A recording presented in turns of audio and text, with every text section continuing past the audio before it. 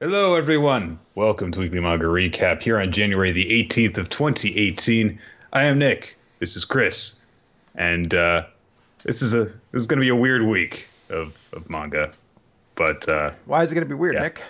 No reason. I'm sure it will be perfectly normal, and that if we were to put up images, we wouldn't be visited by people wanting to know what the fuck was wrong with us and bring us in for questioning. Now, when you say images, what are you referring to? Nothing. I'm sure that everything will be perfectly normal as we go through the chapters this week. Everything will be normal. Everything copacetic, no weird images or anything like that? Nothing weird. Okay. Nothing. Okay. Gotcha. Oh, hey, before we start the show, we don't normally do things like this, but I want to give a special thank you to a friend of ours. I want to give a thank you to Brennan, who Glock3BB. Some of you might know him.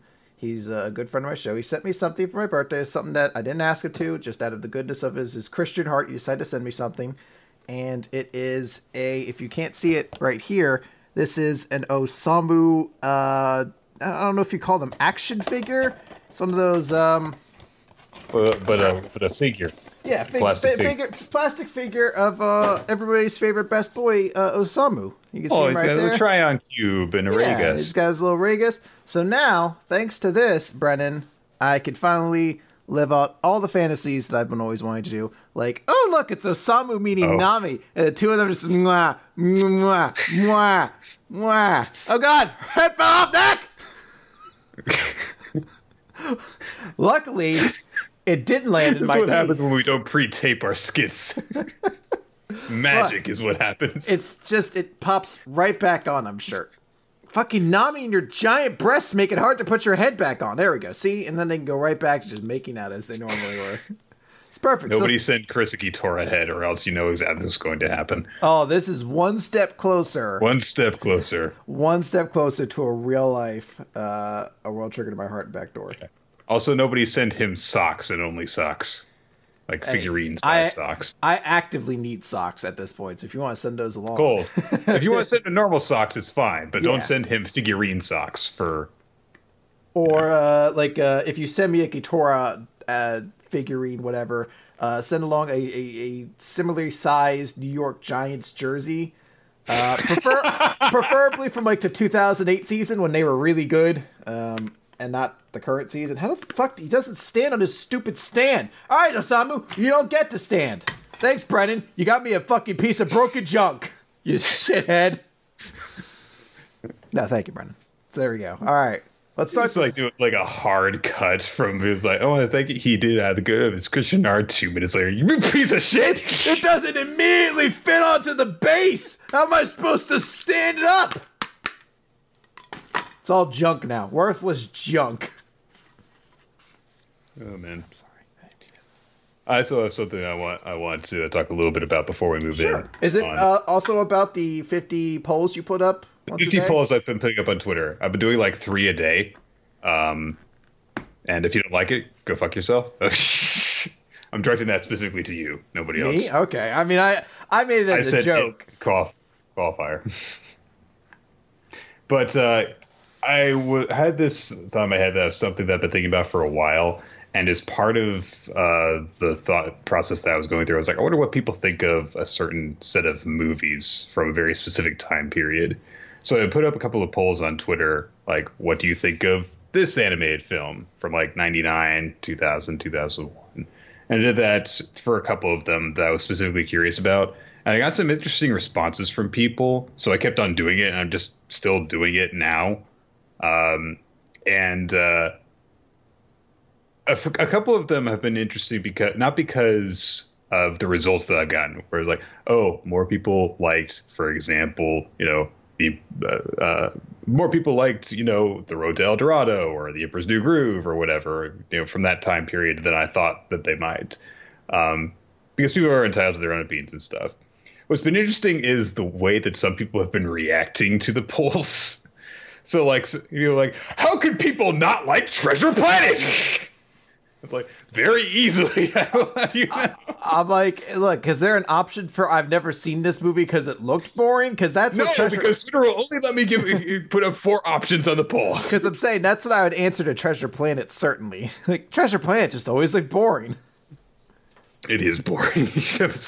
Tangent, quick one. But my friend Frank, I went to his place for a New Year's Eve, and I was like looking at his game collection. I was like, Treasure Planet, why do you have that? And I remember he was like, shh, no, my uncle and aunt bought that for me, and they're standing right there. I was like, I guarantee they don't even remember that they bought you this game. Probably. They probably were just like, this has a cartoon on it. I'm sure Nerdy Frank loves his cartoons. Let's buy him Treasure Planet. I'm sure they weren't like, do you think he loved Treasure Planet?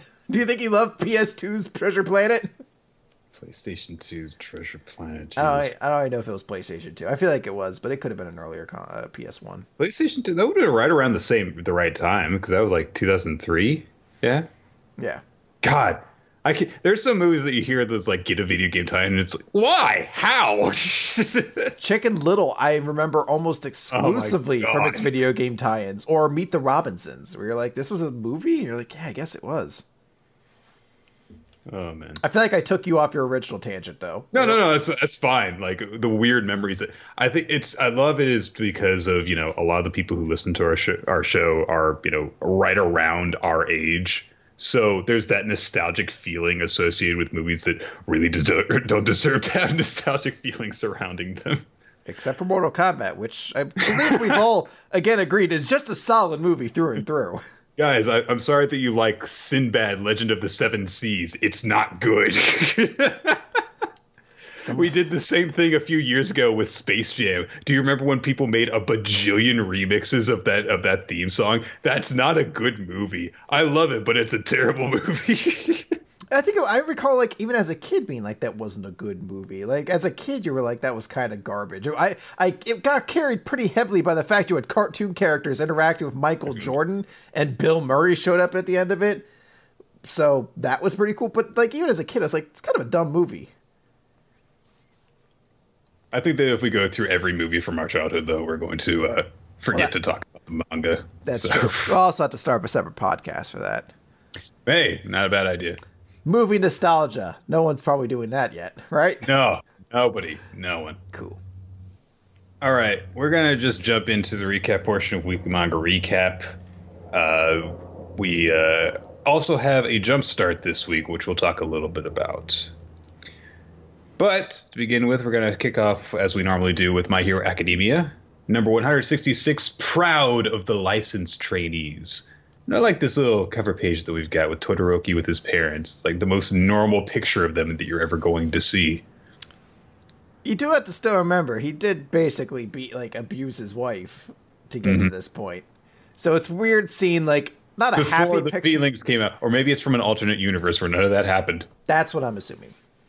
I assume that's the situation we're on right now. Look at Todoroki with his stupid little kindergarten uniform. Man, I'd hate to have been a kid in Japan just for that reason alone. Like the little uniforms with the short shorts and stuff. Yeah, the little dorky hats. Also, yeah, we get to see what Endeavor looks like without his flame power turned on. So, last time, the trainees for the Hero License exam didn't really know what to do with the kids that they're supposed to take care of. Bakugo's idea of hanging up the leader and having the rest chuck rocks at him, while amazing and sure to work, was rejected by the others. And Todoroki just tried to give his character buyout. That didn't work. And Wind Guy tried to be friends with them. And they were like, you're an asshole, basically. And then eventually the kids got tired of waiting around, and now they're going to try and attack our license exam trainees. With stupid hair kid tried to like strike this kingpin pose. Let's call him who he is, Nick. My hero Nick, as they're calling him now. Yeah, I no matter how many times I explained to you, like, I cannot convince you that I wasn't like this as a child. No, I grew cynical, Chris, as most people do. In my head canon, you were always this cynical. Like, you immediately came out of the vagina, you're like, where? Come on, where? Can we go home already? Where? I'm tired. Where? Bleach sucks. Where? I don't care what anyone says. Bleach has always sucked now. Where? What's Bleach? Well, you mean like the chemicals? Like, no, a manga series that won't be made for another 12 years. Where? Mom, enough with the talking. Get me home. Where? I want some Pop-Tarts. Grind them into formula. Where? I'm talking like the dog in We Never Learned talks. Perfectly legible, but just have to induct it a little bit. Okay, so Meatball Guy from Shiketsu suddenly barges into commentary to provide some insight. Basically because he needs to be the heel announcer because President Mike is biased towards the UA students. So he points out that, hey, if these guys start to fight, then it's going to be a problem because the licensee exam students can't just crush them because that's not going to do anything in order to actually help them in the long run. And they can't hold back and let the kids win because that's not going to help either. So the moment that they actually got into the situation, then it seems as though the battle was actually decided. This is something that they cannot win. The teacher, meanwhile, is freaking out because the kids actually have really scary, powerful quirks, as demonstrated by this one kid who has summoned a bunch of balls with mouths, basically the chain chomps, Langoliers. Almost. I was thinking the chain chomps from Super Mario. Kind of a hybrid, maybe, because definitely more chain chomp shaped. You're right. He calls them his binging balls, which I think that's a pretty good name. Good job, kid. Yeah.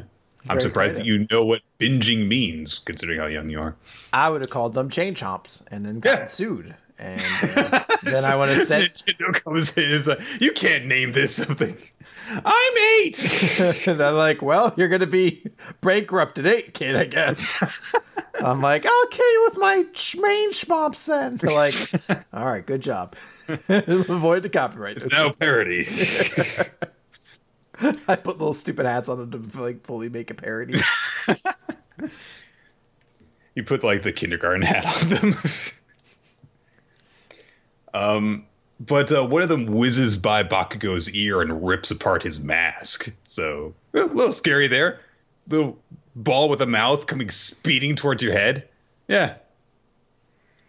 And a bunch of the other students start to use their quirks as well. Including the kid who had the cannon in his mouth before, whose quirk is called Tongue Tank. So his tongue, presumably, is actually the cannon, which I don't know how he can actually pronounce that if his tongue is a cannon. He, by the way, is not as creative as a kid as Binging Ball. He went as straightforward as a young kid like that would. Probably, yes. President Mike is actually kind of freaked out because he's like, hey, when I was this young, I wasn't nearly this developed in using my quirks, so what's with this? And the Shiketsu student says that he's heard that actually with each new generation, quirks blend and evolve, and there will come a day when these complex, overpowered quirks can no longer be controlled by an individual. They call it the Quirk Singularity Doomsday Theory. Now, this... I find it interesting for a couple of reasons. For one thing, it's a pretty logical extension of the whole thing where, hey, quirks, have becoming more and more commonplace with each progressive generation. As if, the quirks and the evolution of humanity are, just accelerating exponentially, basically. The other is that it could actually provide a little bit of context as to why Ares got such a powerful quirk, with the ability to, erase people from existence by reminding them. Some of the students that Orca is doing, training with are pointing out, hey, it looks like things are kind of, bad over there. Is there a problem? And Gang Orca, first off, intimidates them because that's what he do. And then he says that he's not worried, even if they are worthless scum. And as if to prove him right, the Bakugo and Todoroki and the rest have just deflected all the attacks that come at them. So that was a moment where I was like, okay, so maybe Gang Orca isn't actually supposed to be manifest off of a whale, but rather he's supposed to be manifest off of a tsundere shark. Because that was a moment where he just looks at the characters and he's just like, I'm not worried about the hero candidates, even if they are worthless scum, which we all know is just his pet way of referring to them. So Gang Orca is now... You are fish poop. Yeah, even if you are fish poop. Oh. I just love that moment where we saw a different side of Gang Orca like that.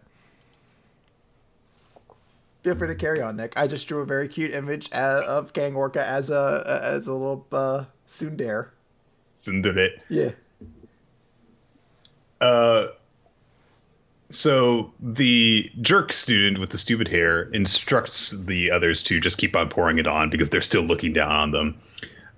One of the girls that was jealous of Camille earlier shoots a laser beam, seemingly at Todoroki, and Todoroki suddenly goes full shoujo, surrounded by roses, and goes, "Oh, don't let me see a grimace on that pretty face of yours." And she's like, "Ah!" And suddenly the image fades away, and Camille actually summoned an illusion of Todoroki using her quirk, Glamour. So this is actually, it's like, oh, okay. Because, yeah, Camille's got this ability to presumably cast illusions even on herself. So maybe that's why people didn't realize that Toga was disguised as her. Like, huh. What do you think?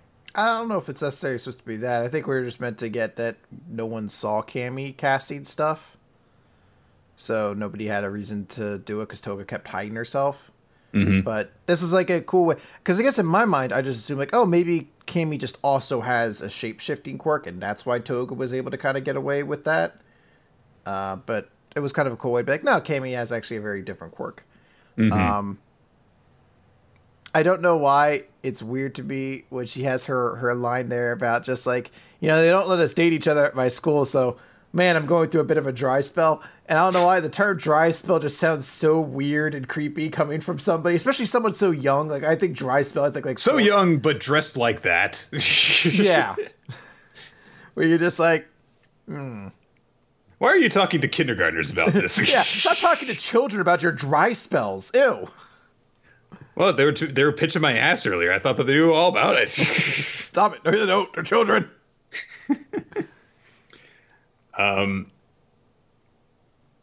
There is a really weird internal monologue moment from Jerky Hair Kid, where he is like, "Oh, what are these guys planning on doing? Well, it doesn't matter. I'm putting these big kids to shame. I bet I can even play the piano better than any adult out there." Okay. Yeah, well, you know, I guess that's how the kid sees it. He's like, they're all trying to take my piano skills away. Begrudging my expert piano. Yeah, I mean, there's a sense of entitlement there. Presumably, he was brought up in an environment where he, you know, excelled and was brilliant and told about how great he was. And that's why he looks down on everybody. And yeah, he has this, you know, aside to himself where he's like, I'm better than the adults and the other heroes and the police and my stupid teacher. I'm better than all of them. And I'm going to show them all how good I am. But at that moment, the trainees make their move. So Wind Guy sweeps all the kids up off of their feet into the air. And then Todoroki summons this huge icy slide that a bunch of them start to slide down on. And it's actually a really pretty visual, honestly. Especially the way that he and the other are casting everything together. There's all this kind of, it's like they're kind of like painting this thing in midair. I think we're also meant to get the idea that the like northern lights hanging in the sky is probably Cammy's doing. Yeah, because she's moving in the previous panel too. That's a good point. Because she right before that she goes, the interior is a little bit plain. So I think that you're right. And Bakugo is doing nothing. That, or this is a very roundabout way to say that My Hero has also gotten in the steamed hams meme, which is terrible, by the way. That joke is perfect. Every meme on it is only taken away from the joke. I hate it. Oh, the Aurora Borealis right here in your kitchen. Oh, right here at this time of the day, located entirely within the confines of your kitchen. Yes. Yes. Can I see it? No.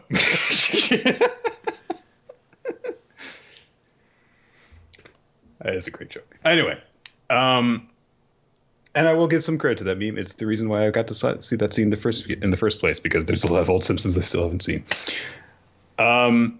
So everyone is blown away by this thing that the three of them have created, including the teachers and the testers and everyone. What's up, Chris? I just remember the finale of it, which is just like, Scanner, the house is on fire! No, Mother, it's just the Northern Lights. Such a great line.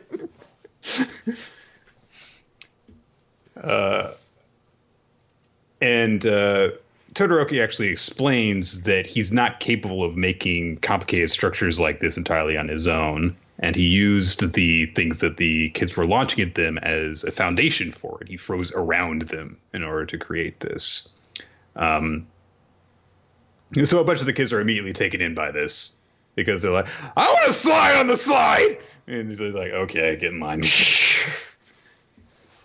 And we get a flashback from Bakugo's perspective, where he basically kind of put forward what they had to do. So this was actually seemingly his idea, because he pointed out, if we just beat them down by people they think are looking down at them, that's only going to rile them up. And so everyone got into agreement on that and did this, and the Shiketsu student's like, oh, well, they actually sidestepped the confrontation in order to do this. So, yeah, good job. And then Bakugo goes over to Stupid Hair Kid and grabs him, and he's like, get over here, have fun! And I love the way that this is worded when he responds to Bakugo. He says, unhand me at once, you ruffian! But Bakugo says, if you keep looking down on everyone, you're never going to notice your own weaknesses. That's advice from a guy who's been there, so remember it.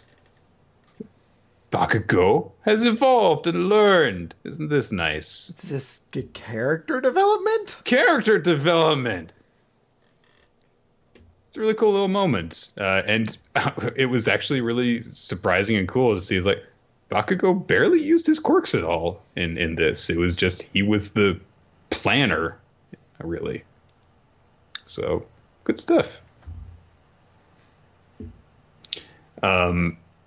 This all ends up getting wrapped around, after the suggestion that they use their powers to make an explosion-powered roller coaster, to which Todoroki says, that sounds impossible. It's like, you'll never know until you try. We'll just use these kids as guinea pigs. This all gets wrapped around to the conversation that Toshinori and Endeavor were having about the symbol of peace. And Toshinori says, what purpose does our strength serve? Endeavor, the answer is a simple one. And Endeavor is looking at his son, playing with the kids, and holding up a little bit of flame in his hand. Which is a cool little visual to end on, because you can read it.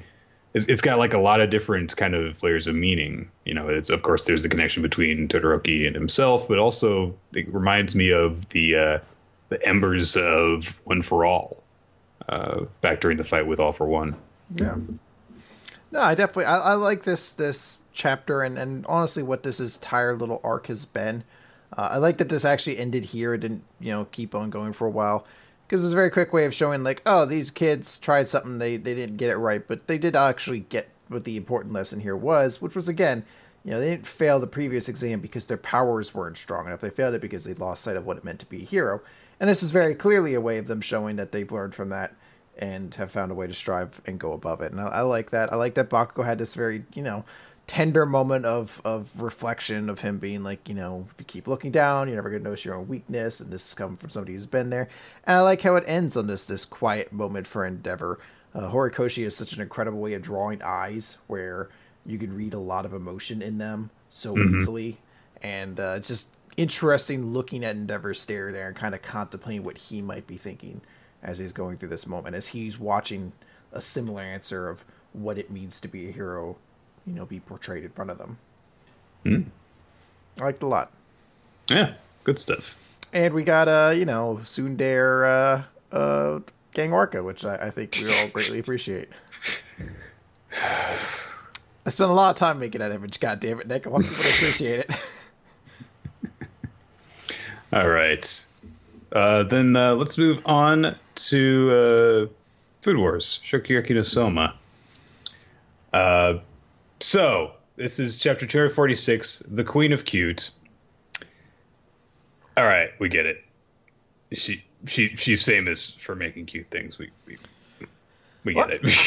I had a question to this. So I am not a 16-year-old girl, nor have I ever been one, and presumably I'm not going to become one in the future. So I'm going to be very alien to this experience. But if I recall, the previous chapter, Momo's creation, what everybody's getting really excited about, was like a princess fairy house cake, essentially, like this big fairy tale style castle sort of thing made out of a big like sweet roll cake, essentially. And all these girls who look like they're like young adults to adults are getting really excited. I'm like, is that still really appealing to you? Like a Barbie's dream house made out of cake when you're like 17 years old? I feel like you would have reached a different level of appreciation.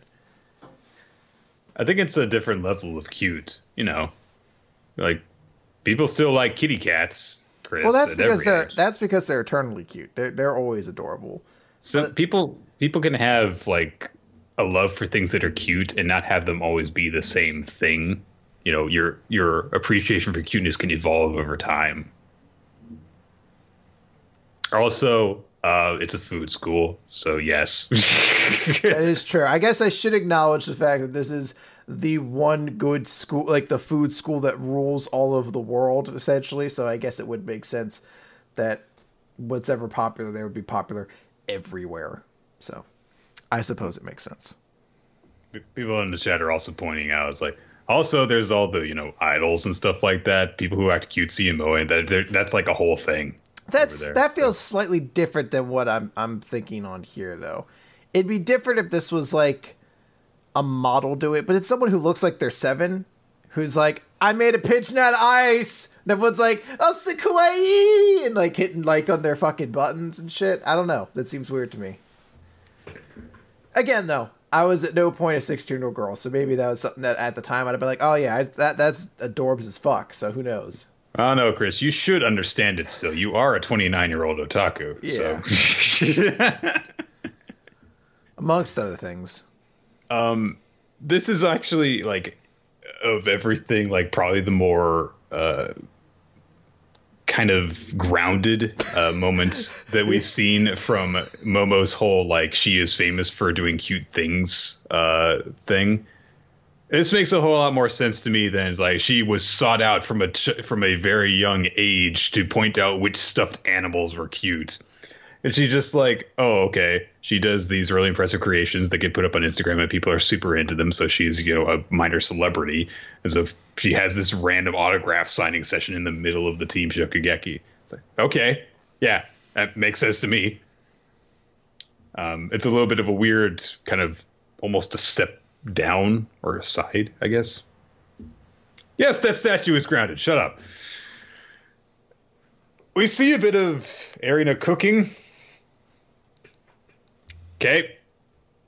She's not even like doing anything crazy. She's just like, oh, she's making this, and now she's making this. Okay. Well, she seems.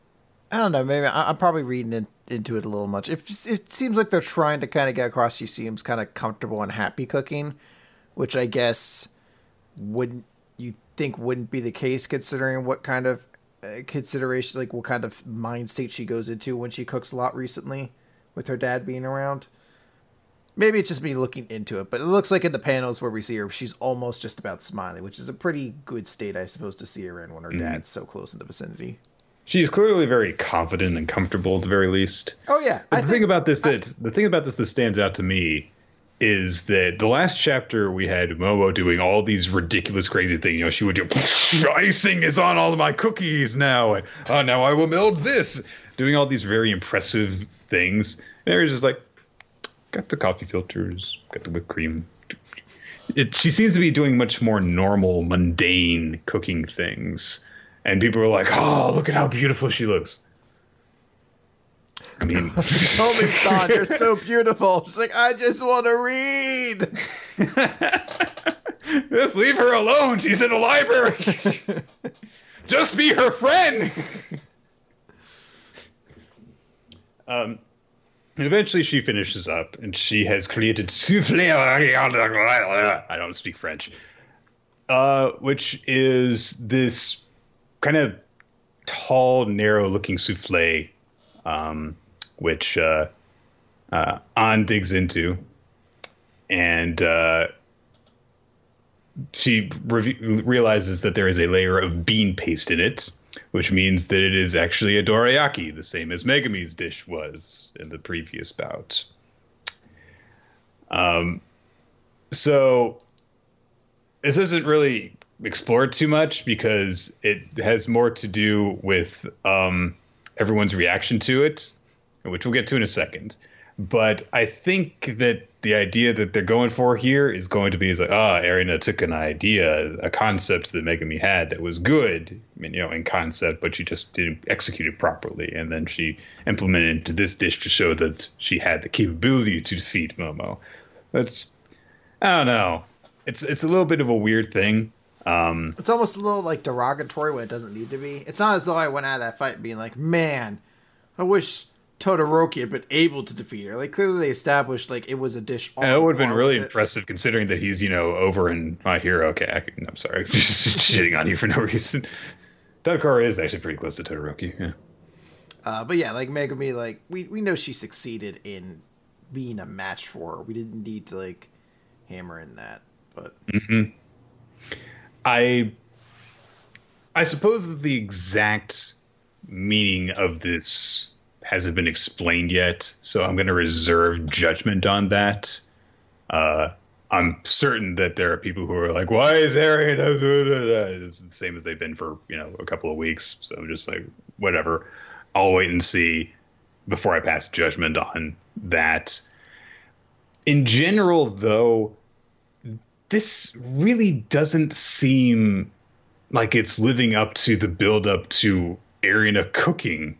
Because we didn't really see anything that she did shown in any like impressive context. Like I said, she seems like she was just doing some regular cooking stuff in a mundane way. There was no moment where she was chopping ingredients up really fast or anything like that. So it's just kind of unusual that it's so grounded and low key. Now, that said, let's talk about how she squished a couple of girls between her thighs. What can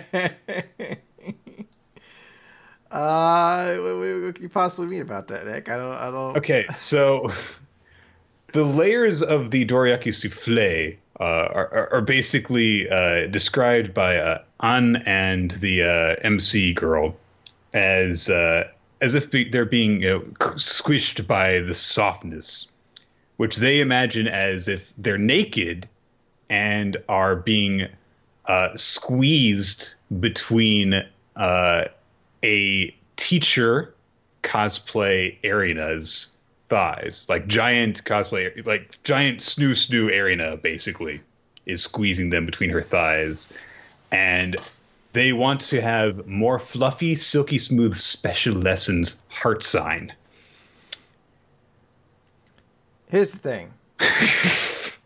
So that's all very suggestive, things like that. Far and away, the dirtiest part of this image is the sound effect that accompanies it, which is smish. In the bottom right-hand corner, it is smish. That is the most fucking revolting sound effect I can think of for this moment. It is so dirty to think, what could smish possibly be implying? And you just think of like... Chris, it's a sexy bone crushing. It sounds like such a dirty sound effect for this moment, and you have to appreciate that they've really just like taken Erina as the sexy school teacher gimmick to just the nth degree this time. They're like, we may never have another shot with it again, so let's really just go hog wild on it. I think that this is one of the dirtiest images we've gotten from Food Wars in a long time. And it's not even all that explicit because, the two girls are drawn small enough that you can't exactly see, their naughty bits too well. But just the very straightforward, on the nose, she's crushing them between her thighs of it. It's like, that is, wow. Nothing less like, oh, it's like I'm trapped in a magician's box I'm naked in a barrel going over a waterfall. It's like I'm small and I'm being crushed between a giant teacher's naked thighs. Yeah. Ugh. Stop telling me that about yourself.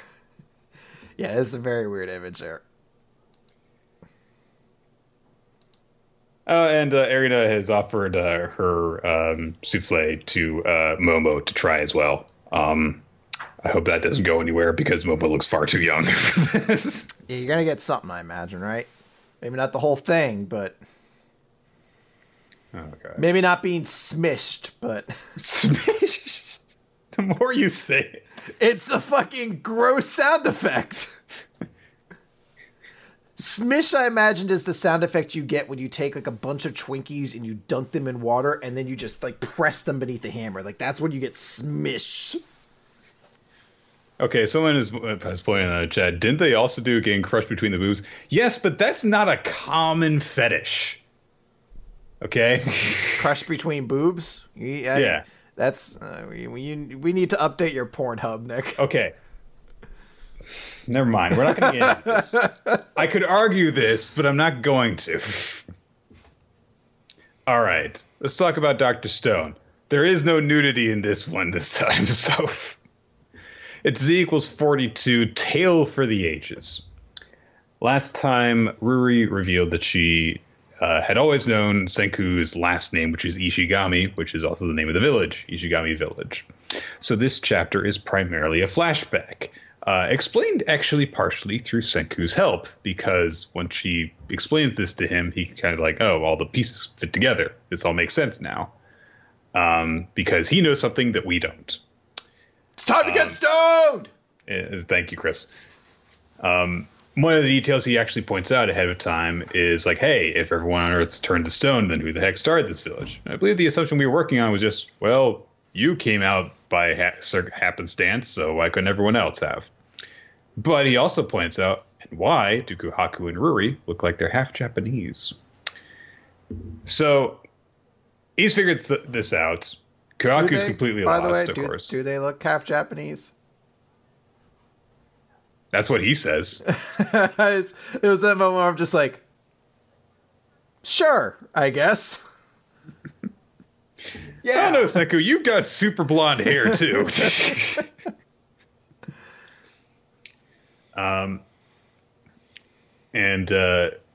Senku says, like, so I bet that you are probably actually familiar with my name through something from the shamaness folklore. And it's like, that is true. The 100th tale in the 100 Tales is called Senku Ishigami. And I like the wording that her mother had to explain to her, which is like, this story actually happened. I was like, oh, all the manga stories didn't happen. There was not actually a rubber pirate that sailed around the world with a shape-changing reindeer and Ace Ventura cyborg. Like, God damn it! So, of course, the explanation now ends up being like, no, that actually was just taken from manga. It wasn't a periodical reference. It was it's literally that story came from manga from long ago. Yeah, I think I threw that out there as a theory that all the tales that she knew were all just manga series passed down by somebody else. Which means Ice Shield 21 could be a story in their world. Holy shit! And so the Devil Bats won the Christmas Bowl. But wait, didn't they have like another match they had to win before they won that? No, they didn't. They just won it. Did they have to beat the real Ice Shield 21? And the real Ice Shield 21 wasn't disappointing. No, it turns out it was fucking the Bando Spider guys all along, because I guess he was slightly better. Wanta had an awesome showdown with his idol's son, and nothing else happened.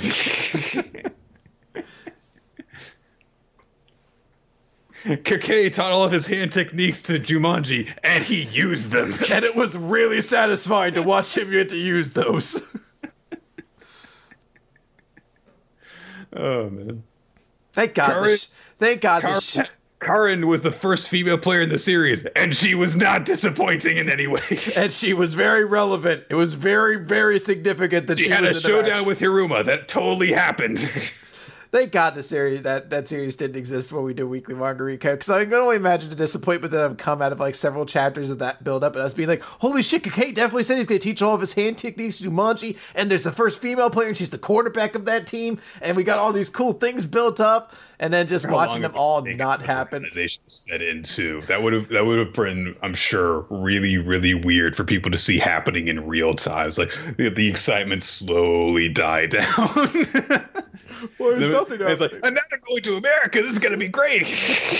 Oh, wait, this dude runs 4.2 seconds. Why is he being eliminated so quickly then?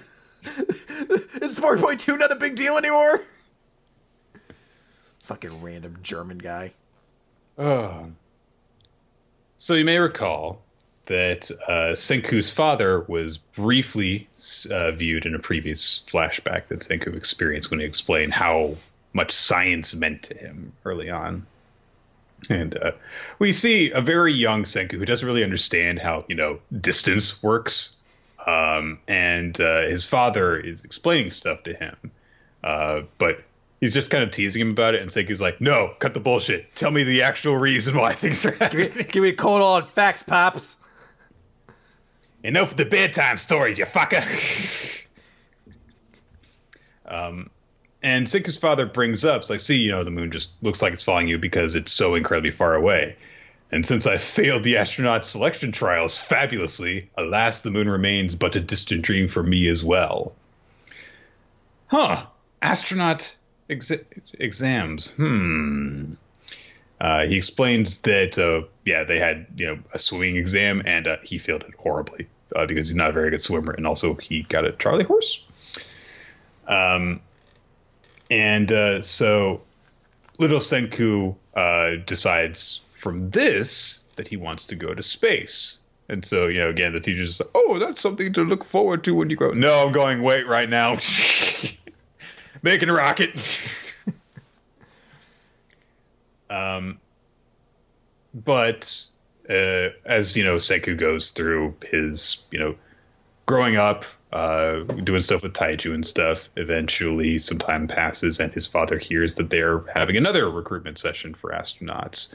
And Senku gets it in his head that he's going to help his father to learn to swim. And so he and Taiju abduct a dummy from the science room at their school. And the science dummy talks. Okay. Look, Chris, Taiju's back. I don't know who that is anymore. Oh. There's a moment where I was like, I don't know this character. Oh. It's been too long. It's faded from your memory. All I know is he has a voice. That's about it. Oh, okay. So, Senku basically uses electric stimulations in conjunction with the dummy thing so that they can they're using it for tests. Okay, that's what they're doing. Got it. I assume that that's what they're doing. They're testing it on the dummy to see how it works. Yeah, so that they can then use it on the dad. Mm-hmm. So then they put a special weird bodysuit on him and then stimulate him with electric impulses so that he will do a sort of butterfly stroke motion. And so the time for the selection trials, and he passes. Yes, he does the butterfly stroke perfectly well. And I love how immediately after you see him swimming perfectly, goes before a seat of guys, and they're like, so you're saying that bizarre suit was made by a 10-year-old? So did it help you learn how to swim? No, of course it did. I love that. I flailed around like an idiot. But the fact that Senku was trying so hard to help him out made him really, really work hard so that he could clear the swimming test, so that he could live up to his son's expectations. Oh, that's sweet. And 5 years later, after much preparation, a mission sending astronauts into space came up, and it included a Japanese astronaut, Byakuya Ishigami. Finally, a Byakuya in fucking manga who doesn't just eat chodes. Fucking, it's been forever. I didn't think we'd ever get one. And yeah, I'm throwing shade at Bleach. Fight me.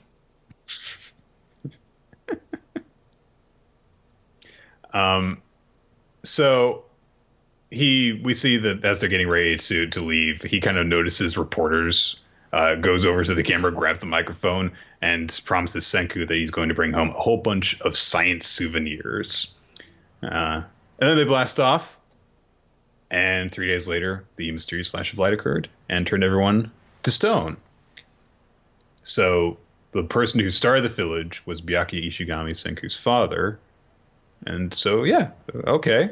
They took off into space. They weren't there when the incident occurred, and then they crash landed and restarted humanity, basically. It was one of those kinds of turns that a story takes sometimes, where it's like I didn't really see it coming, but it fits so perfectly with everything. It's like, oh, that makes perfect sense. So, yes, Chris, you have a question, Mr.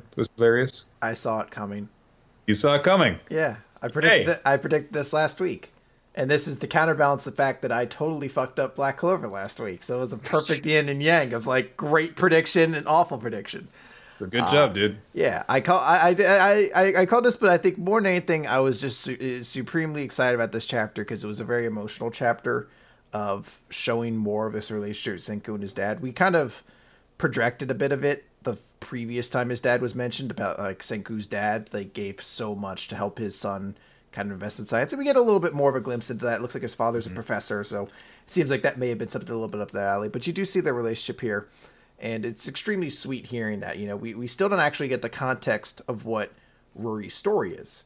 We know what that Senku story is, and obviously there's a very touching kind of story, I imagine, between Senku's father passing down the story of his kid. But what was really sad about this chapter to me, Nick? What's that?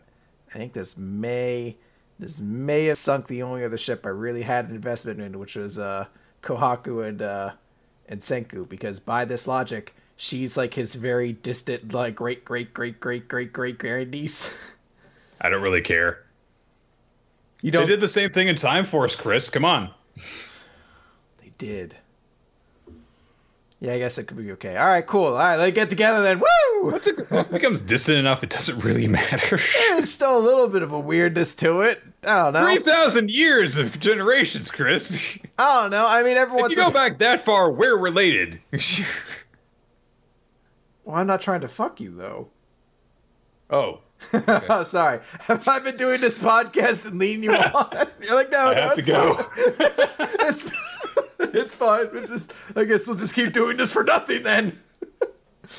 No, I sincerely, I enjoyed this chapter. I really thought it was a very sweet sentiment that we got across there, and I'm looking forward to seeing how the next chapters go. I can tell you right now, I might bawl like a child if that story about Senku is sad.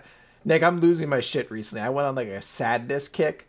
I decided to start watching the final scene from Coco, and then I was like, all right, let me watch some scenes from Lost. And then I started watching that scene from Up.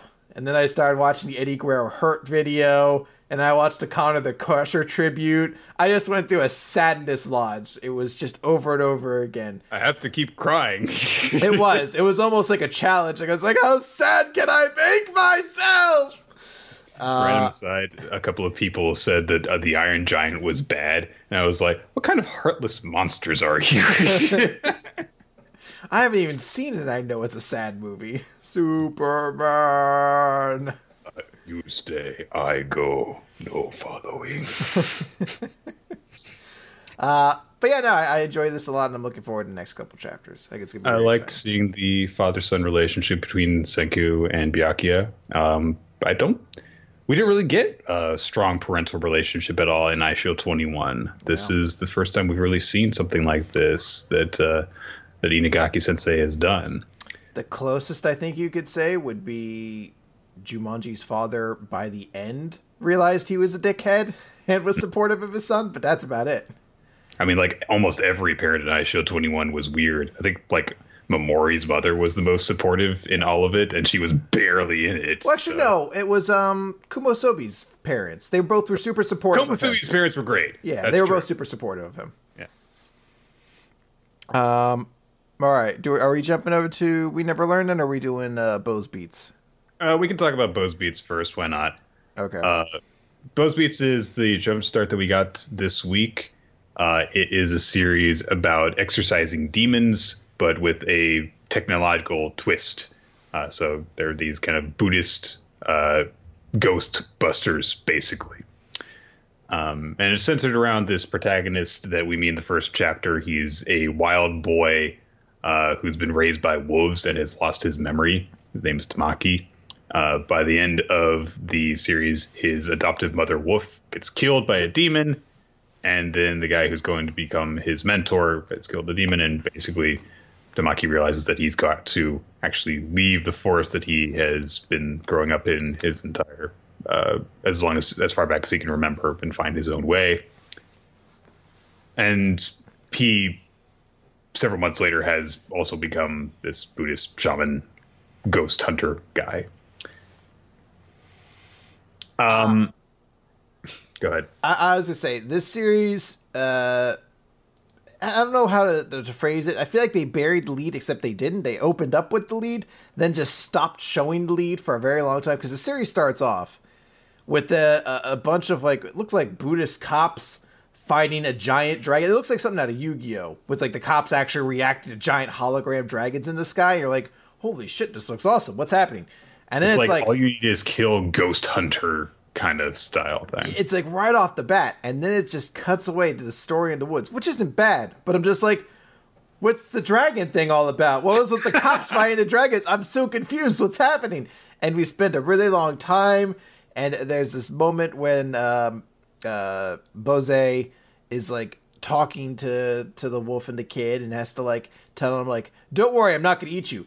I'm a vegetarian, in this big dramatic pose and everything. And at first I thought this was very silly, until I was like, no, that's exactly how vegans announce that they're vegetarian or vegan to you, and have to make a big deal out of it. So that was fine.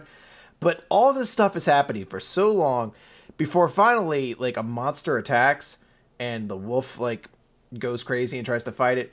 And then we see Boze drop this box that he has, that he said is for his self-defense, drops it, opens it up, and it's filled with an enormous minigun that I was like, you should have started with this sooner. Holy shit, why did we take so long to get to this? This is awesome. It is a Gatling gun that fires out prayer bead rounds.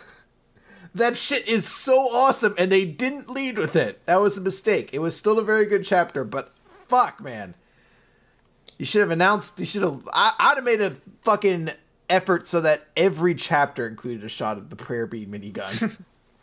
It's a series that's got some good art, and, you know, the aesthetic of it is cool. It's like, oh, yeah, we're shamans with this almost kind of steampunkish sort of technology. I say steampunkish, I mean more, I guess, cyberpunk in a way. But yeah, the whole thing with Tamaki, he is, you know, it's a character that's kind of been done before. So, you know, oh, I've lost my memory. I don't know who I am. I have to find my way. I've been running away from pursuing my destiny because I have to do stuff here. But I'm thrust out into the world. It's very straightforward. Call the hero thing, and it's not particularly engaging in the way that it's done, I don't think.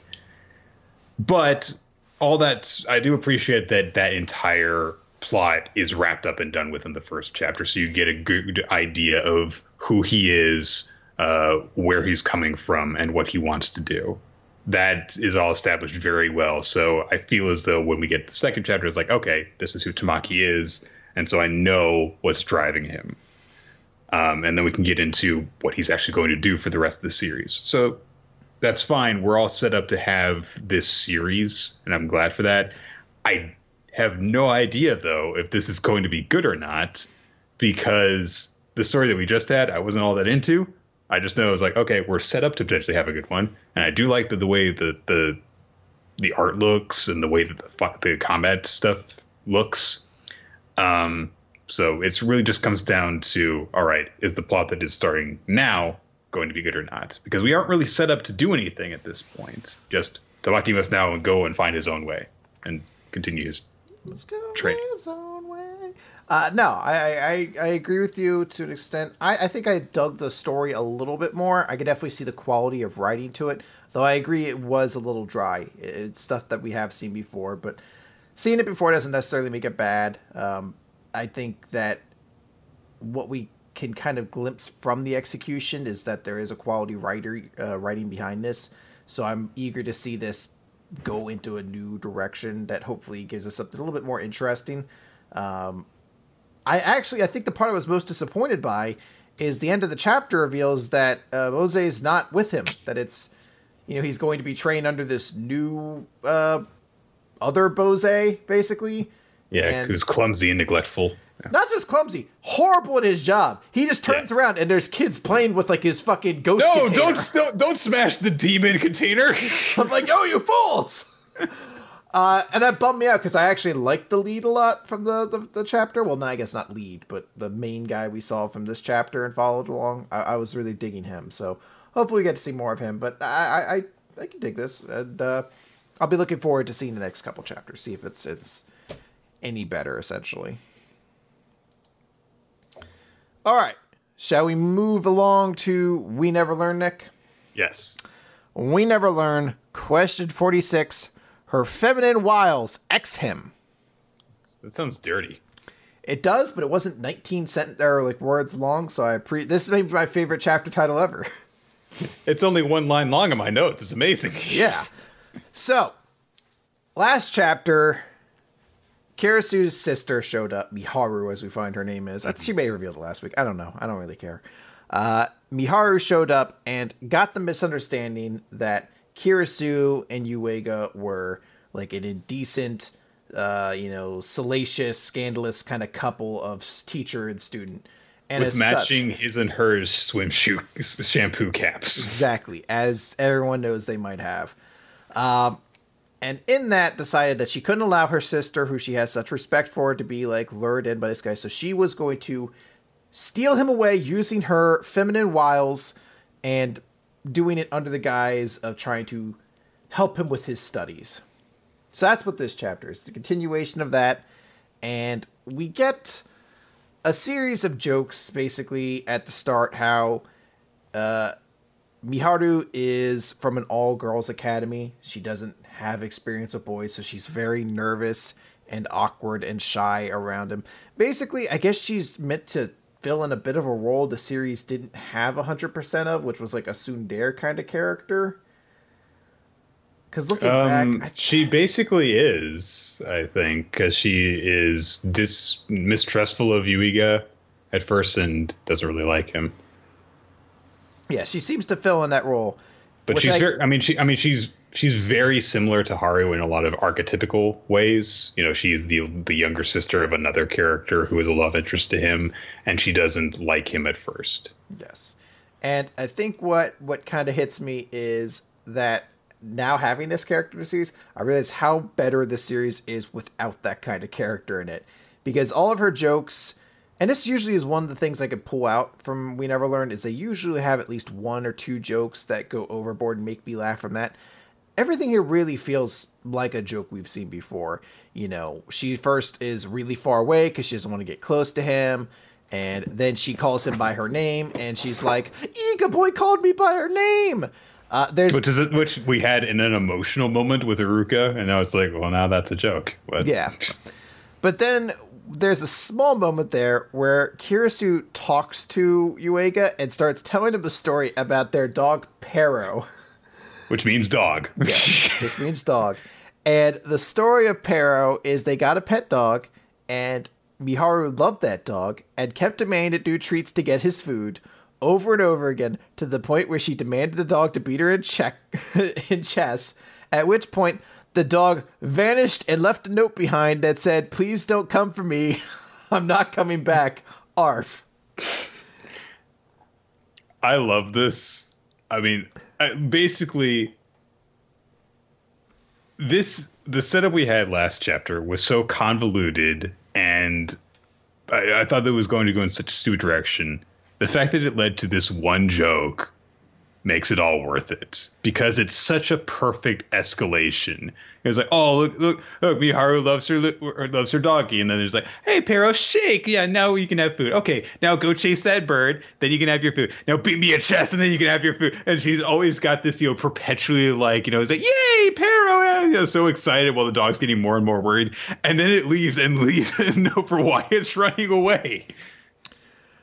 Nick, I couldn't. Which means that her teaching was working because do you understand how legible that handwriting is for someone who doesn't have opposable thumbs? Nick, I want to laugh at this joke, but I can't because I feel too bad for this fictional dog out there. Me Nick. too.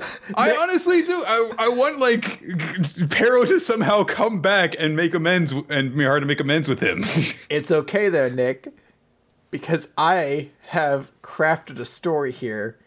Pero ran away. Okay. And he was very scared and lonely and hungry. But he was found by a very kind old man whose name was Amori. And together, the two of them got many, many peanuts together and were able to live happily ever after with their peanuts and their dog peanuts for dogs. Because I think regular peanuts I was going to say, like, are peanuts okay for dogs to have? I'm not sure. But in my world, Pero was very happy with Amori and his peanuts. And I made a picture of it so that you can see that. I mean, I honestly feel really bad for Miharu because, like, yes, she drives the dog away, but the very first thing that Kirisu says is, Miharu really loved that dog. And you can tell in the way that she's interacting with Pero. It's like, no, she does. And she's really upset when Pero leaves. It's like she just didn't really realize what she was doing because she was a dumb little girl with a perfectionist streak. So it's like, oh, I want her to learn her lesson and for them to make amends. Even though that dog is going to be ancient in dog years by this point. Yeah. I don't know if we're going to continuation of that. Fingers crossed. Probably not. It's a throwaway joke, but it made me feel many things. And they continue on, and essentially what happens is Miharu starts to get the wrong impression seeing them talking and thinks, oh no, I'm not sexy enough, so I gotta really turn it up. So she starts saying like, oh, I'm a little hot, and like pulling on her shirt. At which point I thought Yueka would be like, is everything okay? Because you've been here like 10 minutes. You've had to strip a layer of clothing off each time. Like I'm wearing like 3 layers. It's not that hot out right now. What's going on? Are you okay? But he is immune to her charms because he actually thinks this is part of the test. Like that she's trying to like distract him. Because she keeps. She's trying to distract me with her cleavage. She keeps like nudged up against him. But then there's this moment where fucking Kirisu tries to stand up and her legs fell asleep.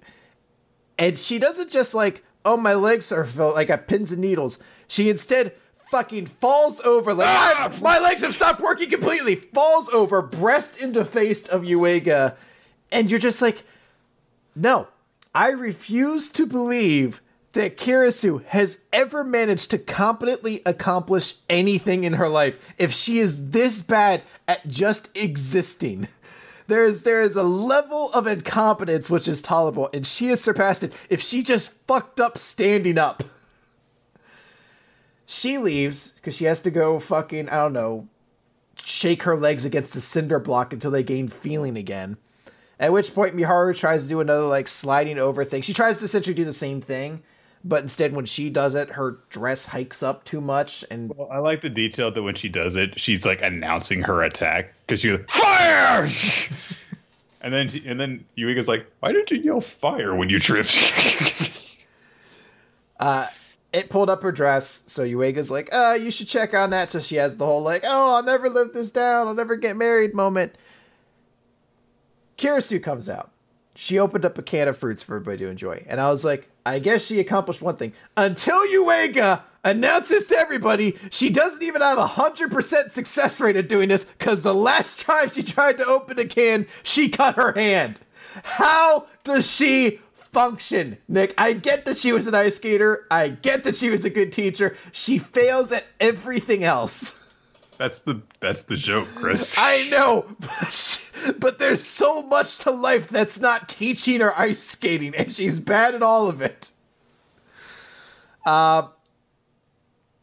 I'm getting the weird laggy pages stuff. Essentially, what kind of comes out of it is Yuiga has a heart-to-heart conversation with Miharu in regards to like, you know, your sister's doing really great about this, and you know, Miharu's like, no, she's destined to be a teacher or an ice skater and things along those lines. Yuiga has this, you know, speech to her about like, you know, not a lot of people understand your sister. A lot of people, I think, get the wrong impression of her, but I understand who she is, and I understand that she cares more about her students than anything else in the world. She's very kind, and she's very, you know, thoughtful and wants to see them succeed. And, you know, Miharu is about to kind of counter on this, and then Kirisu comes out and is like, Yuiga is great. He's diligent and kind-hearted, and starts patting him on the head. And that's when they realize that she accidentally drank a can of alcohol that looked a lot like the fruit cocktail juice she was drinking before. And as we recall, a single drink turns Kirisu into a highly complimentary person. Yep. That's basically the chapter. It ends with them being like, I guess we'll have to like help her, you know, recover. But then Miharu's like, no, I wasn't. Or Miharu's like, it wasn't a joke. You're 24 hours to me, bitch. We're finishing this. He's like, oh. Well, like Kirisu. Not Kirisu. It is Kirisu, yes. What am I doing? Sleeps off, you know, her drunkenness and wakes up with a hangover and looks over, and Yuiga's like, stop, please. There were some jokes in this that I did like, aside from just the Pero one. In general, I do think that a lot of the shenanigans were like, okay, seen it before. Oh, and a lot of it you could really see coming with Miharu trying and failing to seduce Yuiga because, of course, she doesn't know what she's doing. I do think that out of the many different, you know, prominent female characters we've gotten introduced in the series, she's probably had the least effective introduction out of them so far. So I'm sure that she'll pop up again, and maybe she'll do better in the future. She's definitely going to, because they make a point of her saying that she's staying around, and I'll save my sister next time for sure. So I'm sure she'll reoccur. She might get better. I mean, we weren't a huge fan of Udoka when she first showed up, so she could get better with time. All right, let's move on to The Promised Neverland, Chapter 70, Hide and Seek. So last time Emma was introduced to Lucas, who was from the Glory Bell House, same as the nameless geezer that is with Ray right now. So Emma asked him, was like, "Hey, you know, did you get here the same way that I did?" Basically, explaining very quickly what she's done, and then he says, you know, I recognize your clothes, so you've been to B0632 as well. And so, you know, I recognize that. I was scared to ask, but is he alive? And I'm like, I knew you were going to do this. I knew you were going to say not say his name like an asshole. Oh, Nick. Yeah, this chapter is straight out of Lost, where everything the characters say so annoying. Is framed to be as infuriating and frustrating as possible. It's not just that. They have to end this chapter. One. There's another character. It goes beyond that. They have to do it again where they have There's a place. They have to lead you up to like all the answers to everything you're seeking are behind this door. Shall we go in? Hard cut. It's like, we're not going to go back to that next week. We might not even get back to it next week. We might be with Raven. What's his name next week? What's his name? I still don't know because you didn't get his name. You just said he. You're being frustrated. God damn it, don't do this to me. Well, Chris, we were told a gender and a name last week, and there were a lot of characters introduced. So in order to make up for that, there have to be a lot more unanswered questions this week just to keep us going. Anyway, Lucas is glad to learn that he is alive. And fuck's sake, don't do this to me again. We get a flashback from his perspective of when, of course, they were trying to escape from Goalie Pond. Actually, we see that Luvis tore his arm off, which is pretty ridiculous. And he was, however, saved by her. Someone I didn't know. Someone because I had never seen her before. She said that she use fucking names. He's like, no, I wouldn't want to complicate no. We have to make this a reveal later, too. I honestly didn't. I never caught her name. She saved my life. Never asked for her name. Yeah, she showed me where she had been hiding, and I was never caught her name. No. Yeah, she was like, "My name is," and I said, "Stop." She said, "My name is," and I said, "Shikashim Slady." And every time she tried to say her name, I did that joke. She stopped saying her name. It's a really great way to get people to stop trying to tell you their name. So I guess then her name is Slim Shady. By the way, then. Yeah. She never actually corrected me. Yeah. I don't know if she's the real Slim Shady, but, it's okay if she's an imitating. But also, apparently her name is what? Who? And Slim Shady. Craziness. We also don't really get a good look at her face as well. So kind of thinking, like, is this supposed to be someone who maybe is someone we have already seen, or maybe is related to someone that we've seen? She seems to be black, so maybe she's somehow related to Crone, was an idea that I thought. It's tough because I can't tell if it's supposed to be the shadowing, though. It almost looks like she has, like, light hair, though. It does look like light hair. Although another panel says the fear that girl felt, and she looks like she has darker hair there. I don't know. It's really tough to tell. Maybe she has hair extensions, Chris. It's very possible. I guess I can't tell. I don't think it's supposed to be Crone, though, because I think Crone they really kind of put across was a farm kid through and through. So I have no idea if it's... I think this is just supposed to be something we get from a later reveal. So Lucas explains that, she had this great hiding spot so the monsters would not find her. She said she was playing hide and seek the whole time. And we were never discovered. So the poachers assumed that I had run away, but I've actually been using the windmill as a base and hiding here for 13 years. I became someone who didn't exist. And the only ones who know that I'm alive are you and the kids, and also the guard at the door, Adam. Meanwhile, the girl died. She just got sick. It happens. So he has often thought of escaping.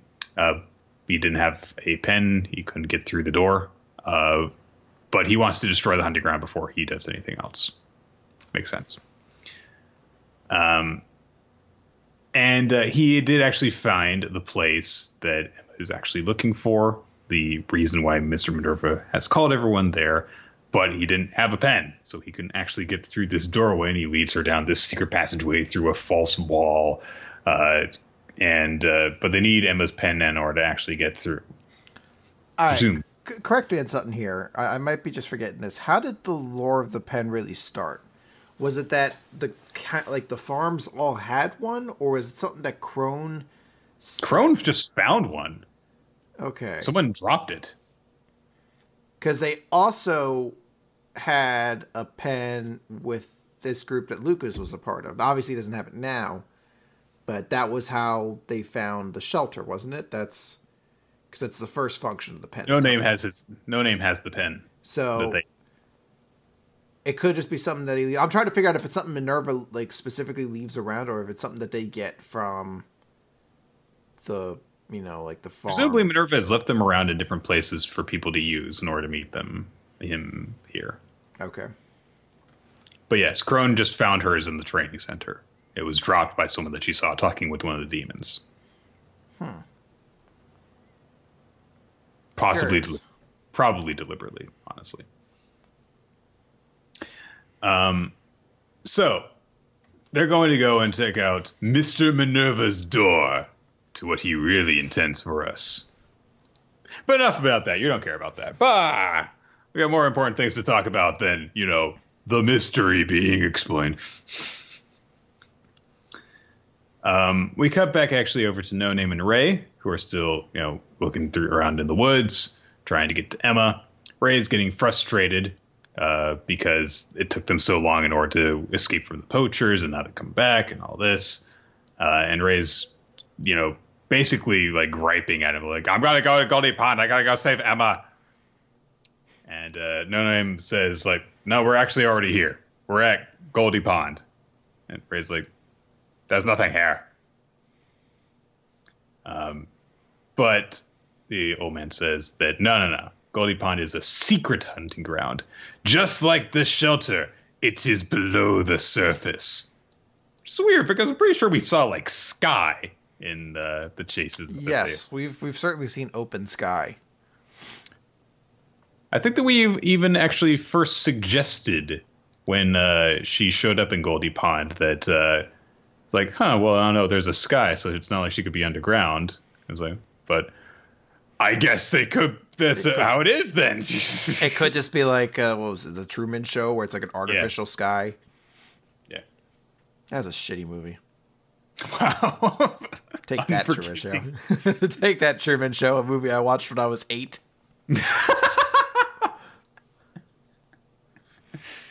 Oh, man.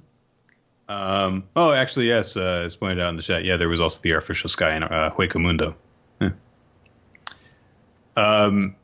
So, yeah, the old man does know of a couple of potential routes that they could go inside of to get into Goldie Pond, but that's what they're going to do one way or another to try and go save Emma.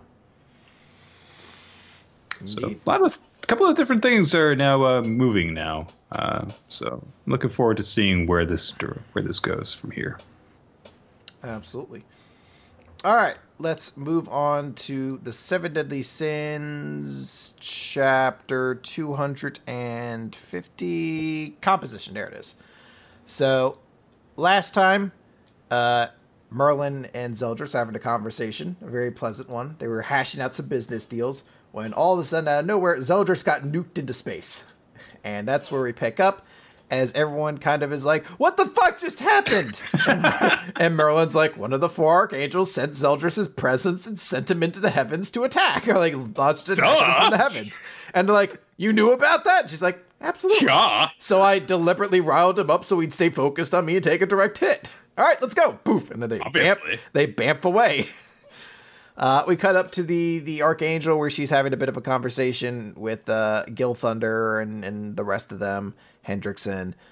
Gil Thunder has a little bit of some anger here because he's still like, why did you take Margaret from me? What are you doing? And you're like, hey, you should be proud, you know? She gave herself so you and everyone else could be saved. We're not evil. Come on. You can trust us. Wink, wink. Yeah. Turns out, obviously, Zeldris is not dead, and he's very pissed that they're around. So he goes to make a very big attack, opening up like a lightning bolt from the heavens. It's unclear what happens, because we just see the attack happen and like shadows within it. That could just be their sky base they're in, and she got everyone out safely, so who knows. But we cut away to the Camelot, I believe, right? I think that's where everyone else is. And Chandler, the great demon lord Chandler, is sitting outside, very happy because he sees that Elizabeth has escaped. He hears about it from Melodious, so he goes, ooh, if she's escaped, then I could take this as my opportunity to start killing her. So, sorry about that, and he sends out Demi-Devilmons with his face to go kill her. We cut aside then, and we see that the teleported boar's hat has been planted over the capital Camelot, which is kind of currently under demon control. I believe what happens here is they basically have Diane trick them into scaring them, and she uses that to teleport people away. I'm not entirely sure what happens there. I think that I don't know. She scares the villagers, and Merlin uses that to do to launch them into that flower. I'm not entirely certain. I don't really know exactly what happened either. I know that they're being teleported, and they also get teleported out of the flower's grasp. So maybe she needs them to stand still for a second or something. Or maybe needs them to be afraid. I don't know. I'm sure there's a logical explanation for this. I've just probably forgotten the details of it. The important thing that happens is that Elizabeth runs into them. And as she's running up, one of the mustached Devimon, one of the Chandlermon, I guess as we will call them, attacks her with his, I guess, razor wing? I don't know. Pretty much. And essentially almost scalps her. Like, it catches her right above the top of the head. And it was actually a really scary moment when I saw that, because I was like, holy shit, it killed her. Because, there's that whole thing looming over her head of the curse is going to kill her. which is actually a really effective way of thinking, like, oh, she's like perpetually in danger. Yes. So. At which point, Diane stomps him into dust by saying, "How dare you do that to a girl's face?" Because girls care about their looks, apparently. And then they have a little bit of a moment there between Diane and Elizabeth where she's, trying to take care of her.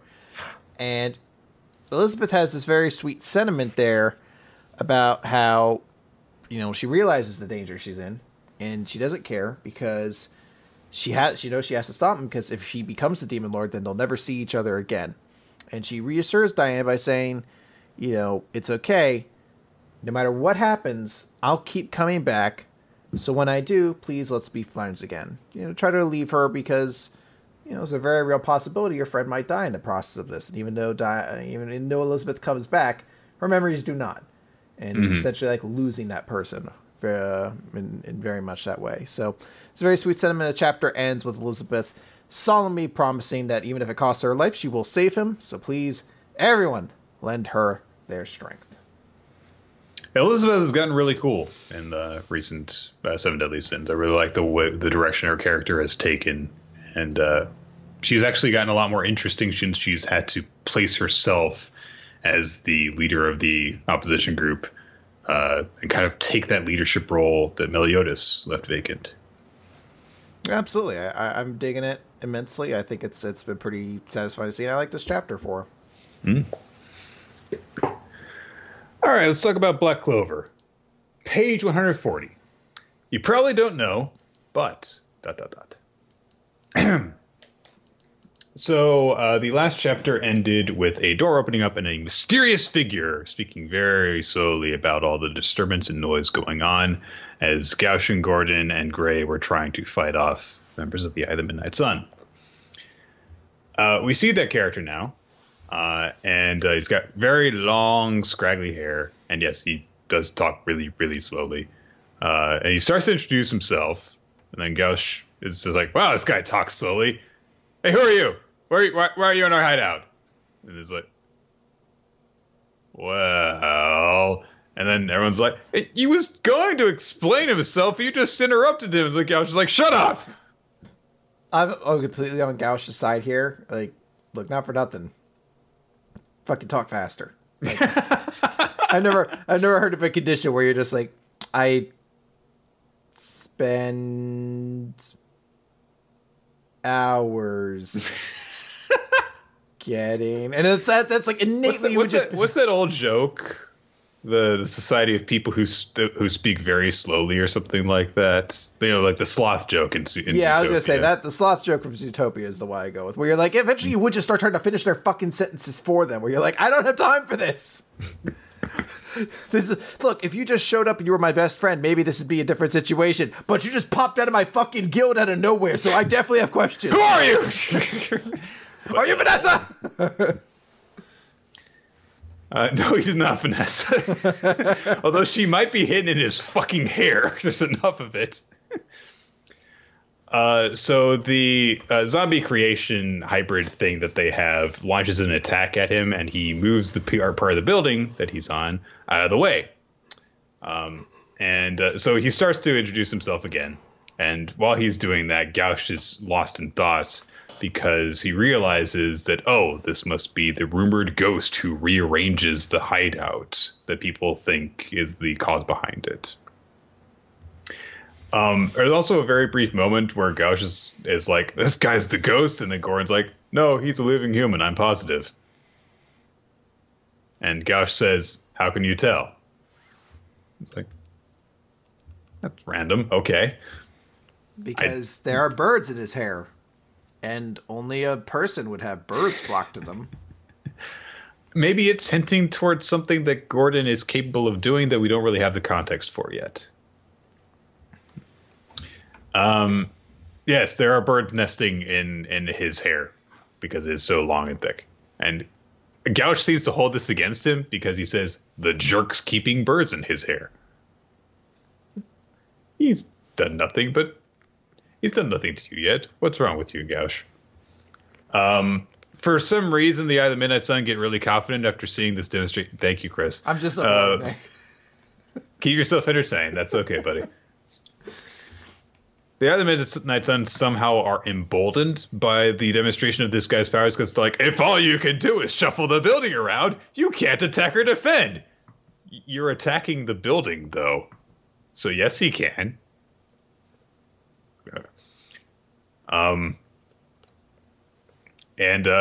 He blocks the next attack that they launch. And everyone realized, like, oh, he can actually directly manipulate the hideout and have it not just shift rooms around, but also move parts of the building and stuff. It's like, yeah. So we get an explanation from the guy. We see how he first met Yami. Apparently, Yami had heard about this mansion that had rumors of, oh, there's a ghost haunting it. And now he's like, this place is pretty cool. Can I use this as my hideout for my guild? And he's like, well, I mean, if you wait a little bit, I'll die, and you can just have it anyway, because I have a disease, and the only way I can survive it is if I can leech some mana off of really powerful mages. But, that's way more trouble than I'm worth, so, just come back a little bit later. And now he's like, no, actually, I think that I'll just bring people here, and then you can leech a little bit of mana off of them, and I'll let them grow wild, and you'll leech the excess mana, and then you'll be able to live off of that. So, okay, it works out. There is admittedly a panel that I do like. It's a collage of, the various Black Bulls, just their feet walking around in the hideout, which I think is a cool visual, because it kind of looks like they're kind of converging on him. This leads to him saying to himself, because he speaks to himself far more quickly than he speaks to other people, you probably don't know, but I know all of you. You probably don't know, but you're keeping me alive. You probably don't me, but you are my precious friends. And he finally introduces himself as Henry. The other Midnight Sun tried to attack again. We see that the one who went inside has discovered the little artifact that they got from Atlantis, or whatever it was called. But then a trapdoor opens up under him and dumps him outside the building. And everything shifts around, and he turns the Black Bull's hideout into a giant mecha, which is pretty awesome, I actually have to say. And that's where the chapter ends. So, I'll give fair warning. I have very little to actually say about this chapter, and that's from a deliberate thing. I don't think I should have much to say on this chapter, because fully and completely, I can't grasp the weight of this. I don't pay enough attention to Black Clover. My complaint easily could be like, oh, this guy's meant to be a big deal, but he hasn't shown up. But people are saying he has shown up in the background of several panels throughout the series run. He's apparently been in the background there. I haven't noticed it. This is the sort of thing that pays off if you really have an interest in Black Clover and you've been following it for a while. You probably have been like, what's the mystery behind this guy? And seeing that get big payoff is probably really satisfying. But I'll be honest, I don't pay that much attention to Black Clover, so this guy has very little context to me. I don't really know who he is. He kind of shows up. The story's kind of out of nowhere. So, and I'm still trying to get used to Gordon, honestly. He's still the newest character of the Black Bulls to me. Even newer in my mind than Zora, who I think is actually the newest member of the guild. I don't dislike this or anything like that. I'm just noting I really don't have much of an opinion, because this is something that, like, if next chapter of One Piece was all about Adam Wood, Nick could probably be like, what's the importance of this wood? I'll be like, Nick, don't you remember when Frankie built the Thousand Sunny, he got Adam Wood, which only comes from the New World. It's a very expensive wood. It's said to be the strongest wood in the world. If you say so, Chris. Annalise is probably going crazy about this chapter. It's just one that, as somebody who doesn't pay and admittedly doesn't pay enough attention, I really just can't say anything on it. I don't know. I feel as though the quirkiness of the Black Bull's hideout really should have been played up more if you were going to have that be revealed to be the doings of this secret character and have this reveal be a big thing. If the hideout had felt like it really had its own character, if they had spent more time in the hideout and you got to see more of this stuff happening, and I'm not like just like as a regular thing, as a stuff that had been in a break between series, maybe have like, a couple of mini arcs where they have to actually, go and explore this weird building and stuff. Maybe have a little bit dedicated to this supposed rumor of this ghost going on, so that this is something that is kind of perpetually hanging around in the background. but in a way that it's much more difficult rather to overlook that. And then doing this, I don't know, it's kind of weird because it sort of demystifies things. It's like, okay, that one trait that their hideout had, well, another wizard was doing it. All right. But I think that honestly, the biggest problem I have with this chapter is just that it happened right after the last one. You have a chapter about, okay, these two minor characters in the Black Bulls. This is what the Black Bulls mean to them. And then you have this one, which is what the Black Bulls mean to him. It really takes away from the impact of both, having them come one after the other. And honestly, you might as well just not have had that part of the last chapter happen at all. Well, I do want to go, because I do want to give credit to the series when credit's due. This chapter, I think, is very important to follow those, because this is a continuation to that story, which was Gordon and Gray want to be friends with more of the guild, but they can't because of their own innate whatever reasons they're shy. But this was a revelation to be like, hey, without realizing it, you both have a very good friend within the guild itself, and Henry, who's always admired you from far away and is, you know, always happy for your appearance there. It is meant to connect with that, and I do get that. It's just one of those things where, again, we get so little of Gray and nothing of Gordon that it's tough to, like, you want to innately give this moment to them because they have so few of those, especially Gordon, this is literally the first thing he's done in the guild. Like, every other scene he's had, I believe, has just been a scene of him being, like, teamed up with someone else going out on an adventure and getting no real context for who he is. So, you know, there's a little bit there, but I will say at least it does connect into the story they were trying to tell over this divergent story arc here. And hey, I do really like Henry's thing, honestly. The idea of a character who is isolated within this building, he's not well enough to really go outside, but his magic is built around manipulating that hideout and, you know, moving the building around. I think that's really cool. And it's a different type of magic that we have seen thus far in the series. I just have some problems with the exact way that this happens in the course of everything. Yeah. Okay. Let's finish up with One Piece, chapter 891, They Believe in Me. Chris, why is Leo standing on that dog's back?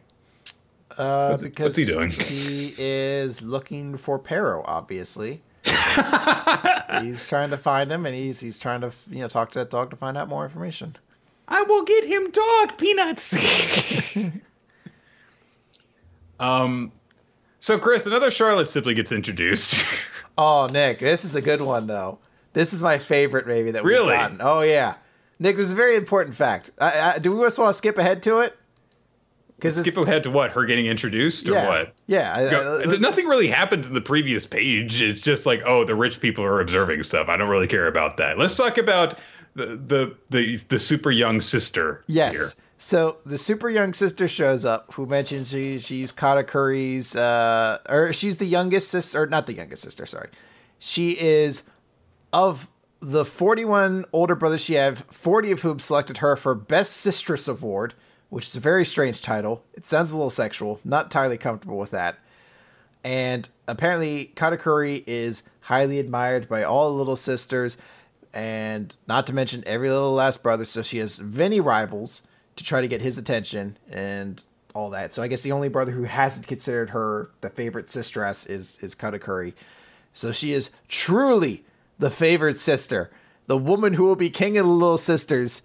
33rd daughter of Charlotte, age 15, Charlotte Flampe, president of the Katakuri fan club, and Suicide Squad captain, Nick. I knew it was going to happen. I knew it. DC has definitely been slyly working with Shonen Jump to get this happening, Nick. And I think this was obviously a chapter they've been waiting for as we get the full first-time reveal of what Suicide Squad 2 is going to look like. I got a poster for it. You can check it out now. It's going to be, obviously we got Flampe in there. She's going to be part of it. It's going to be a prequel. That's why Slipknot's so big. He's basically going to be the main character of it. Sort of like a Deadshot wasn't the captain of the squad the first time. That was Flag, but he was still the big character. That's gonna be Slipknot this time. Booster Gold's gonna be in it too. If I wanted to get someone fun in there. So this is gonna be a real Suicide Squad, Nick. I'm super pumped about this. This is why you're excited about this, because they happen to have Suicide Squad in in her titles. That is 100%. She goes on a 2-page rant about how she will be king of the Little Sisters, and then when you took away from her, look, it says she's the Suicide Squad captain. Isn't that kind of funny? I fucking love it. I don't know why. I was like, she's part of the Suicide Squad. Yes. I want all the Suicide Squad jokes we can make now, Nick. This is perfect. A random bit of trivia. Apparently, Oda fucked up in naming which daughter she is, because he intended for this character to be younger than Pudding. Makes sense. Okay. So anyway, I'm leaving. The entire reason that she is there is to then say, it's like, I hope the Katakuri wins. I am leaving this picture up, by the way. I want everyone to admire it. Oh, gosh. So Luffy is still not doing very good. And Katakuri is still beating him up. We get this pretty cool sequence where basically things are clear on Katakuri's side, but occasionally Luffy will have this very small bit of hope, and then Katakuri tries to squash it. There's actually a really weird moment where he launches him with a kick into the wall and then kind of traps him in a ball of mochi against the wall. So you see Luffy struggling inside of it for a second and then stop. And then he just bursts out the other side of the wall instead. That's kind of a cool bit. And then we get this sequence where a lot of things happen very quickly. And then Katakuri explains what he did. With, you tried to stand, I swept you off your feet. You tried a left punch, so I hit your left shoulder. You tried a right punch, so I hit your right shoulder. The result is that you are a useless fool who feels nothing but frustration. This is what happens when I can read your actions ahead of time. So he's back in full control, centered himself, he's all zen. But Luffy has a moment of reflection, remembers back to his training with Raleigh, and he counters a punch that Katakuri launches with his mochi, with a giant fist cast out of the air. And Katakuri realizes that very infrequently Luffy is actually capable of seeing the future too. So it's this is an interesting thing that this fight has become, because it's this character who's introduced as basically just being stronger Luffy, and it's pushing Luffy to his limits and forcing him to evolve and get stronger. It's forcing him to go Ultra Instinct, you could say. I guess you could say that. It's what's gonna happen. He's gonna get the music. He's gonna power up. Everyone's gonna be like, I guess Jiro's a cool character. I don't know. He didn't say anything. It's gonna be very cool. I wouldn't personally say that he is, but I guess you could. And then maybe Zoro will show up, and he'll get really angry, and he'll limit break past his Super Saiyan Blue. And I think everyone should start calling it Super Saiyan Bishonen, but no one else will. But he definitely looks Super Bishonen when he does it, so that's my fan name for it. And Gohan better not get punked out this week. Those are all my complex thoughts on Super. So that was our Dragon Ball Super recap portion of Luffy Manga Recap. We should add that in. I feel like it's a good spot. I don't watch it, Chris.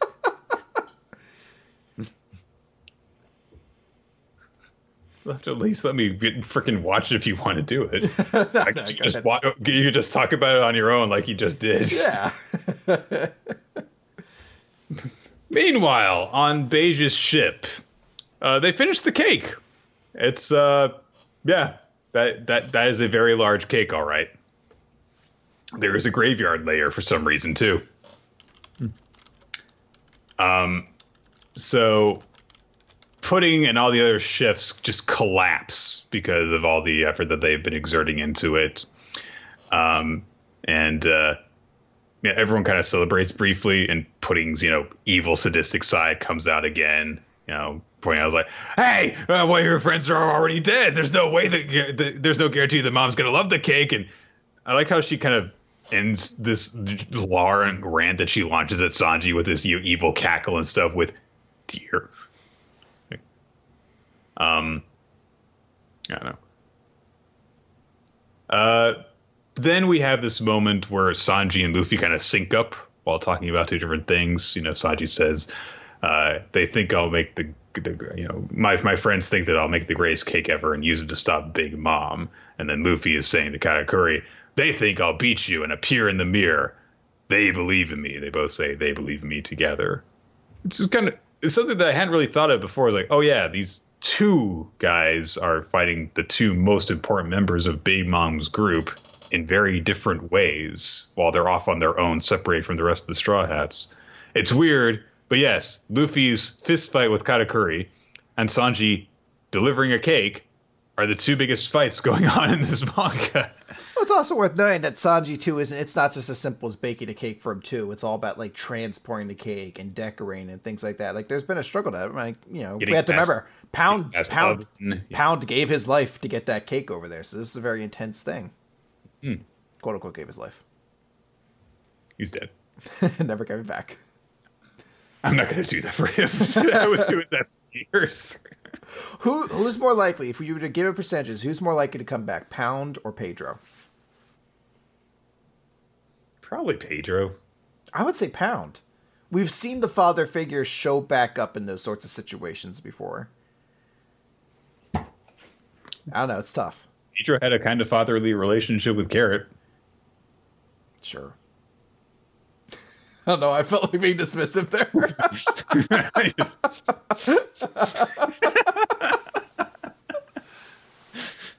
All right, so, and that's basically where the chapter ends.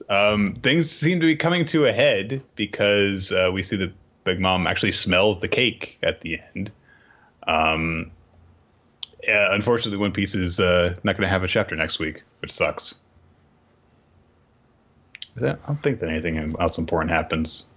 Stupid fucking... Oh, we do get a glimpse at the end there where we see Chopper's gone monster form, Monster Point, I think. You know, Brooke has this line about witness the tremendous volume of an emperor's soul. It looks like they're all going to try to go all out to try to stop this attack, or at least give everything. Yeah, she's made Prometheus go super huge fireball. Like, his fireball is bigger than the actual Thousand Sun he is. So. But yeah, everything is coming to a head, which of course means that yes, One Piece has to take a week off before we get a big chapter. Yeah, no, I'm digging it. So that is going to do it then. So let's talk about what we liked this week, our favorite chapters and our MVPs. So I guess I can get rid of the Suicide Squad 2 trailer image there. My favorite chapter this week, I'm going to give to Dr. Stone. I love that chapter. I like what we got there. It's some very inspiring kind of moment there of his dad connecting with him, so I really dug it. I'm going to go with Dr. Stone as well.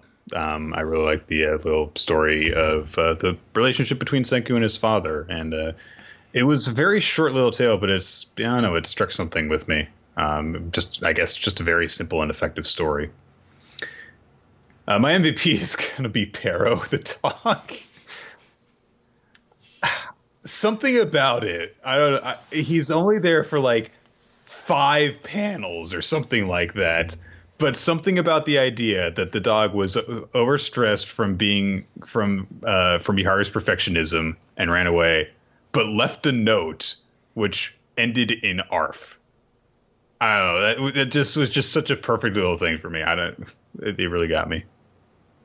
Nick, I'm supposed to be like the over-emotional wuss bag of this show. You can't encroach on my territory. I did it because it was funny. Fair enough. My character week, I'm going to give it to... It was clearly the funniest joke that we had this week.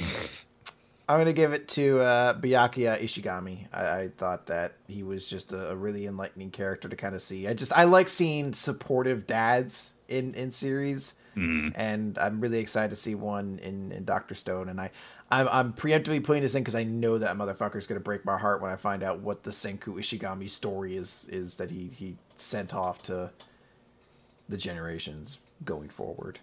I think it's going to be really funny if next week that does like, no, Chris, that was the story. I'm like, that was weird. It was all about him. No, it was, he inspired me to do better. That was the story. And then I did a great thing. Maybe it is. I mean, it seems weird. It seems like a very big story about himself.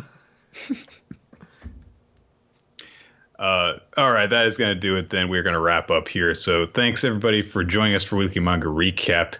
We do the show on smashcast.tv/ReloT and twitch.tv/ReloT, generally around 7 p.m. Eastern Standard Time on Thursdays. However, sometimes things change. We need to change the location we're streaming, or we need to move to a different time. To stay updated on that kind of stuff, you should follow us on social media. On Twitter, the official podcast account is at WMR Podcast, and your hosts are at ReloT and at NickFTime, NIKFTIME. You can check out our past episodes on weeklymangarecap.podbean.com, as well as on YouTube and iTunes. And if you check us out on those latter two, be sure to subscribe, comment, rate, all that good stuff, so that you can help us become kings of the hobby section and reign over those disgusting woodworkers.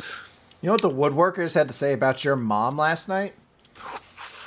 All of your moms. It's shameful. We dare not repeat it, but... Filthy. Talk about how they smish your moms and everything like that. With their wooden thighs. If you want to send us any feedback, ask us a question for a Q&A episode, or suggest a future manga for us to read, you can send all of that stuff via email to weeklymangarecap@yahoo.com. Also, we want to give some special thanks to our supporters on Patreon. Your support allows us to do all sorts of bonus content for you guys to enjoy. Absolutely. Special thanks, by the way, to Waylon Revels. Your support is greatly appreciated. Helps us out. Give you a fist bump for some support. And by the way, we've gotten several messages over the past couple days of people who, because finances are tight for them, send us a message saying, hey, I can't, support for a little while. Just wanted to let you know. And I'm always eternally grateful when we get a message like that. It's always, it's very nice to hear that people care that much. It's always something, though, that I'll say, feel free to do what you need to. You don't need to send us a message saying, like, hey, I can't support for this month or whatever. Times are tough. We 100% get that. The support that you're able to give is always appreciated. And more than anything, I hope that while times are tough, that they're brief and that our show is able to help you out through those times. I basically say this because I don't know how to respond to those messages. I try to leave a response, but I always feel like I can't fully grasp just the level of appreciation I have for those people and everybody who supports us. But I just want to know, it feels like something I need to put a response to that I just cannot find the right way to say it. But know that I'm eternally grateful. Yeah. It is not an obligation to help us out financially. It is something that we do heavily appreciate. But honestly, we just really heavily appreciate the fact that you guys keep on showing up and listening to us and that we can help you out. Immensely. And also, Steve Mann and Infamous Planet, thanks, I guess. We don't have anything heartfelt for you guys, though. Yeah, I don't know. Infamous. Fuck him. I don't know. Another form. And on that very sincere note, we're going to call it here. And Sundar Gang Orca says, goodbye. Though it's not like I'll miss you or anything. You pieces of fish poop. You were this fish poop scum.